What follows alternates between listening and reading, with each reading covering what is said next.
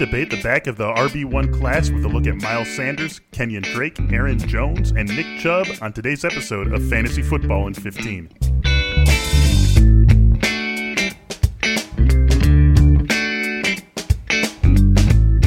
Hello, everyone, and welcome in to another episode of Fantasy Football in 15. I say another episode, but this is an episode unlike any other. It is Friday, so happy weekend, and also sports are back in our lives with Major League Baseball opening day happening yesterday. Now a full slate of MLB games today, NBA regular season games back in a week, hockey right after that. Really does feel like we're getting back to a sense of normal in the sports world, and we hope the NFL is right around the corner after that as well. I'm Michael Beller, joined by Derek Van Riper, DVR. Happy Friday, my man. Happy Friday indeed. It's great to have baseball back, and hopefully, as you said, football will be following suit here in the very near future. Yeah, man, that's what we're all hoping for, and very excited that we are getting all these sports back after 4 long months. We are going to wrap up what we've been calling debate week here with a couple of big name running back debates, 4 big names. We did this on Thursday with 4 big wide receivers, and that was a lot of fun. So we thought we'd run it back with 4 big running backs. We'll talk about all 4 of these guys in comparison with one another at the very end of the show, but we're going to chop them up into 2 separate debates to start the show. The first one, Miles Sanders against Kenyon Drake. These guys are both going as late first-round picks in NFFC drafts. Since July 1st, you've got Miles Sanders as the RB8, an ADP of 9.51. Kenyon Drake right after him, the RB9, with an ADP of 10.75. I like both these guys. Both these guys are going to end up on a lot of my teams, but in this debate, I could only have one. I'm going to take Kenyon Drake. DVR, you've got Miles Sanders. You take this one first. Why Miles Sanders over Kenyon Drake? Yeah, I mean, they're next to each other in terms of NFFC ADP. I'm with the crowd here if I'm making this particular decision. I do like Miles Sanders a little bit more. You know, I think there's a lot that's been made of Doug Peterson leaning a lot on committees during his time as the Eagles head coach, but I think that's got more to do with the personnel they've had at running back than his actual desire to mix and match personnel as much as he has. I think what we saw from Miles Sanders down the stretch last season, 15 carries per game between weeks 13 and week 16, a really nice role in the passing game that kind of started up all the way back in week 5. He's showed us that he can be a 3-down back. I think he can easily be a 20 to 23 touch player per game. I think that puts him legitimately in the first round. This ADP, while it's a big leap, I think he absolutely deserves to have it. We're talking about a guy that last year was averaging 4.6 yards per carry as a rookie, and he caught 50 passes. And I think a lot of times we worry about rookie running backs and how they handle pass protection, and that sometimes keeps them from getting onto the field in those situations. Clearly, that's not an issue with Miles Sanders. So we've talked a lot about pass catching on this show in both half PPR and full PPR leagues and the added floor that brings to the table. I think Miles Sanders can catch 75 passes. I think he can easily get to that sort of level. That's the way they use him. You look at the other guys in the backfield right now. Jordan Howard's gone, so the greatest threat to those valuable goal line carries is no longer in the picture. Boston Scott, to me, is a complementary piece in the passing game. I don't see him being much of a threat at all to take away carries. So you have the goal line role, you have the bulk of the carries between the 20s, and you have a guy who's a capable pass catcher with some explosiveness, too. It's not like Miles Sanders is just one of those guys who's 4 yards in a cloud of dust. He actually can get away from people once he gets into that second level, can do a lot of damage. I like the offensive line, and I like the offense as a whole. I'm still a Carson Wentz truther. You know, I think the thing I like about Sanders as well is the way he's used gives him a chance to jump up into that elite tier of backs, the Christian McCaffrey, Saquon, Zeke cluster in the beginning of the first round. And when you have a pick near the back of the first round, that's what you're hoping for with a running back. You don't want to just tread water and break even with that pick. You want the kind of guy that puts you over the top, that gets you on the same level as the owners who had the opportunity to draft one of those first 3 backs off the board. Yeah, you're not going to hear me say a bad word about Miles Sanders, other than the fact that he went to Penn State. Come on, Miles. If you're going to go in the Big Ten, we all know there's only one school to go to, and it's in Madison, Wisconsin. But I love Miles Sanders, and I do agree with you on that last point you made.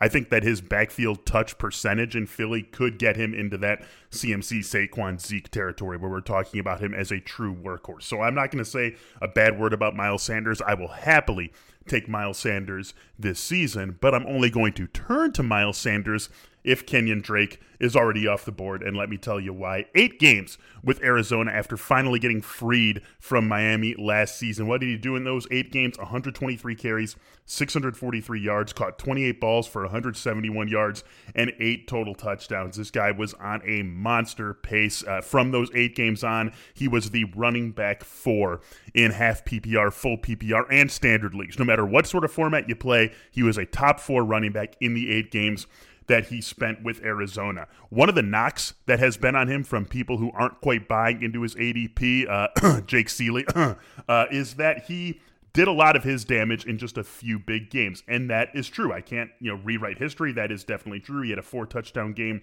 against the Browns. He had a 166-yard, 2-touchdown game against the Seahawks. But I don't see that as a liability. Number one, every great running back is going to do more damage in big games, and you want guys who can go out and single-handedly win you a week. If you're going to be spending a first-round pick on a guy, you want him to be able to put your entire team on his shoulders and win you that week. We saw that from Kenyon Drake last season. Number two, if you look at the circumstances behind some of his lesser games, you see easy ways to excuse them for him. One was a 34-7 loss to the Rams, where they were just out of it right from the start and really never had an opportunity to get the run game going. One was a 23-17 loss to the Steelers, one of the best defenses in the NFL last year, and a game that the Cardinals trailed by 2 scores for most of the game, including getting down 10-0 in the first quarter. Another game where it's just hard to get the running game going. There was a game where Arizona scored 27 points, but it was against Tampa, and again, it's surprisingly, you maybe already have forgotten this, Tampa had one of the best run defenses in the NFL last year. They shut down a lot of good running backs, and you look up and down their division. I mean, Christian McCaffrey had some of his lesser games of the season against Tampa. Alvin Kamara had some of his worst games of the season against Tampa. This was a defense that was actually able to protect and guard against the run very, very well last season. Another one of his lesser games was a game against the Rams where he still gave you 60 yards and a touchdown on 12 carries. So there are ways that you can excuse Kenyon Drake's play in those games. And when you balance that against how great he was in his big games, I am not worried at all about the unevenness of his production last season with the Cardinals.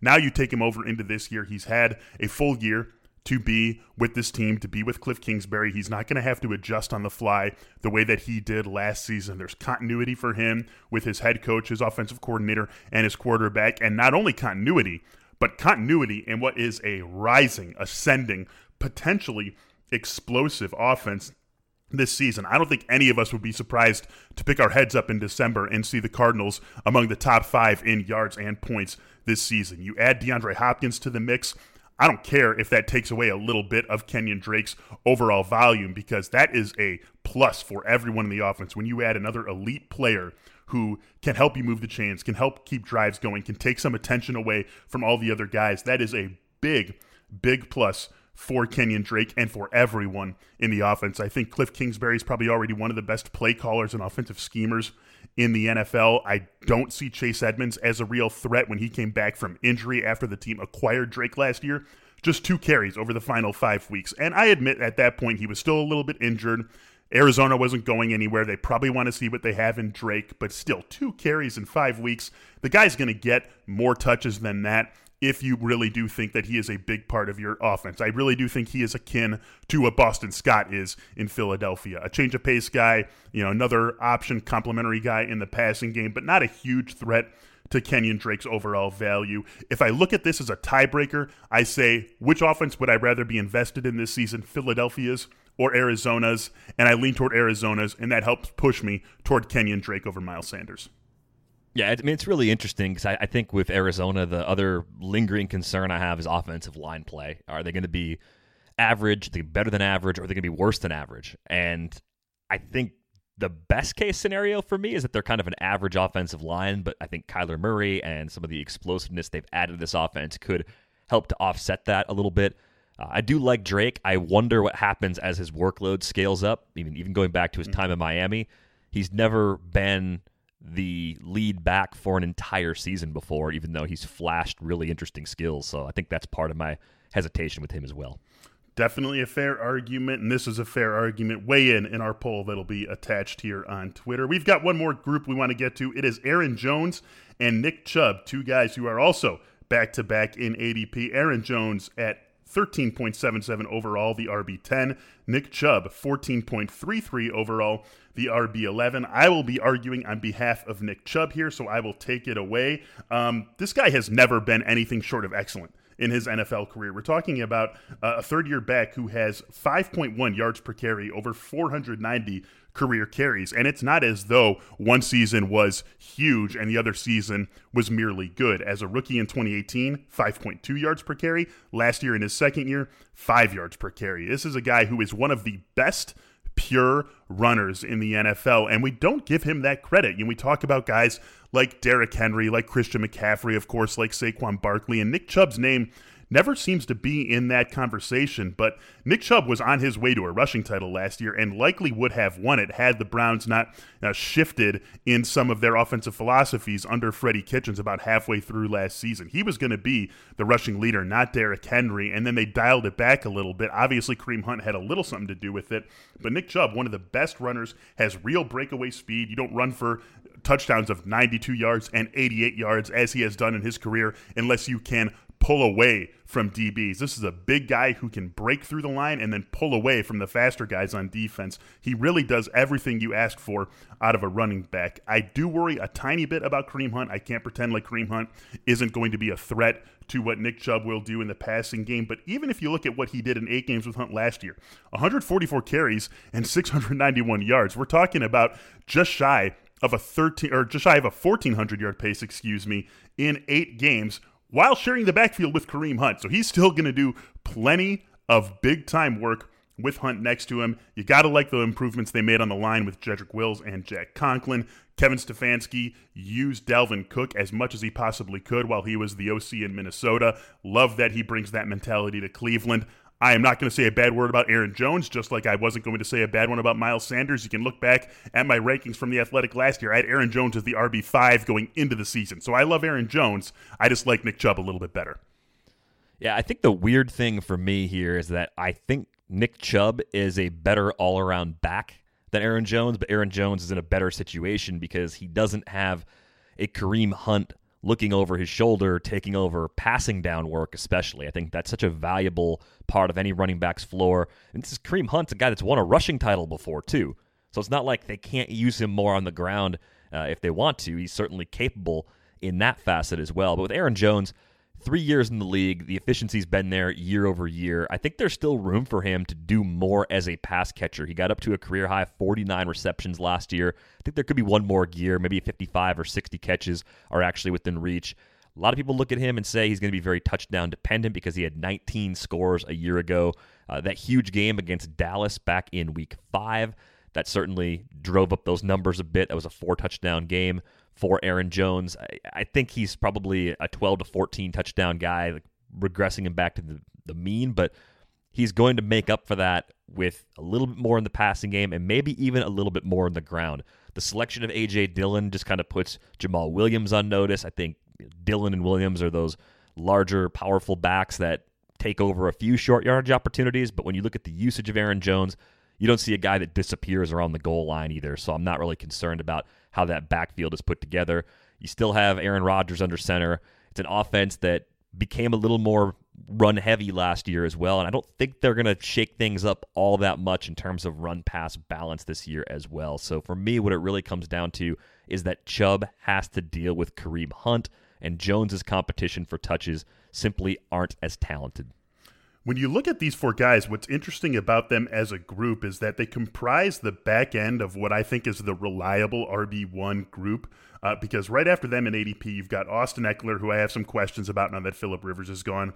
Josh Jacobs, is he going to be really significantly involved in the passing game? Clyde Edwards-Helaire, someone who I don't want to touch at all. Todd Gurley, Melvin Gordon, guys we've talked about. So these are really the last group of guys who you feel pretty good about being not only your RB1, but I think a true RB1. So when we look at all 4 of them together, it might be hard to pair them both. Maybe if you're on the turn, you can pick 2 out of these 4 guys. But other than that, it's going to be hard to do. So DVR, if we compare all 4 of them, give me your ranking 1 through 4, Sanders, Drake, Jones, and Chubb. So I'm probably a little different than most here. I actually prefer Jones from this group, then Chubb, then Sanders, then Drake, which is really odd since both Jones and Chubb go later than Sanders and Drake. And what it turns into is a game theory exercise. If you're picking in that 8, 9, or 10 spot and you're looking at Sanders and Kenyon Drake and Chubb and Jones are still out there, you probably pivot. You probably take a wide receiver in that spot. And then coming back through, you get what's left of those backs. So I think that's the most likely path for me as I look at them. I don't think there's that much of a gap between Chubb and Sanders for what it's worth. I think of this group, I just worry about Drake for some of the reasons I mentioned. I think Arizona's offensive line could slip, and I think maybe I'm looking at Chase Edmonds and definitely seeing a guy who was hurt down the stretch last year, and maybe that's why he didn't have as much of a role. Plus, Kenyon Drake had fresh legs anyway from limited usage in Miami, so I think that made it really easy for him to kind of max out his per-game workload. So I do see Edmonds as a little bit of a threat to Drake as well, and in the first round or early part of round 2, that's always something that's going to steer me away from a player if I'm not completely sure. I'm going to rank these 4 guys, Drake, Sanders, Chubb, Jones, but incredibly close. I mean, incredibly close, and I don't think any of them is that far behind Derrick Henry, and frankly, I would rather have all 4 of them than Joe Mixon. So I think these are great players. I think these guys are all worthy of being first-round picks. I will be super confident in any of them as my RB1. And like you said, if I am at the back end of the first round and all 4 of them or even 3 of them are available, I'll probably just go wide receiver and let whoever falls to me fall to me, because I think all 4 of these guys are definite, lock it up, feel great about them, RB1 options. And that is going to do it for this episode of Fantasy Football in 15. Those of you out there in the free universe, please do rate, review, and subscribe to this show. Also, if you're not yet an Athletic subscriber, you can get 40% off your first year subscription at theathletic.com/football in 15. For Derek Van Riper, I am Michael Beller. Fantasy Football in 15. We'll be back with you next week. Have a great weekend.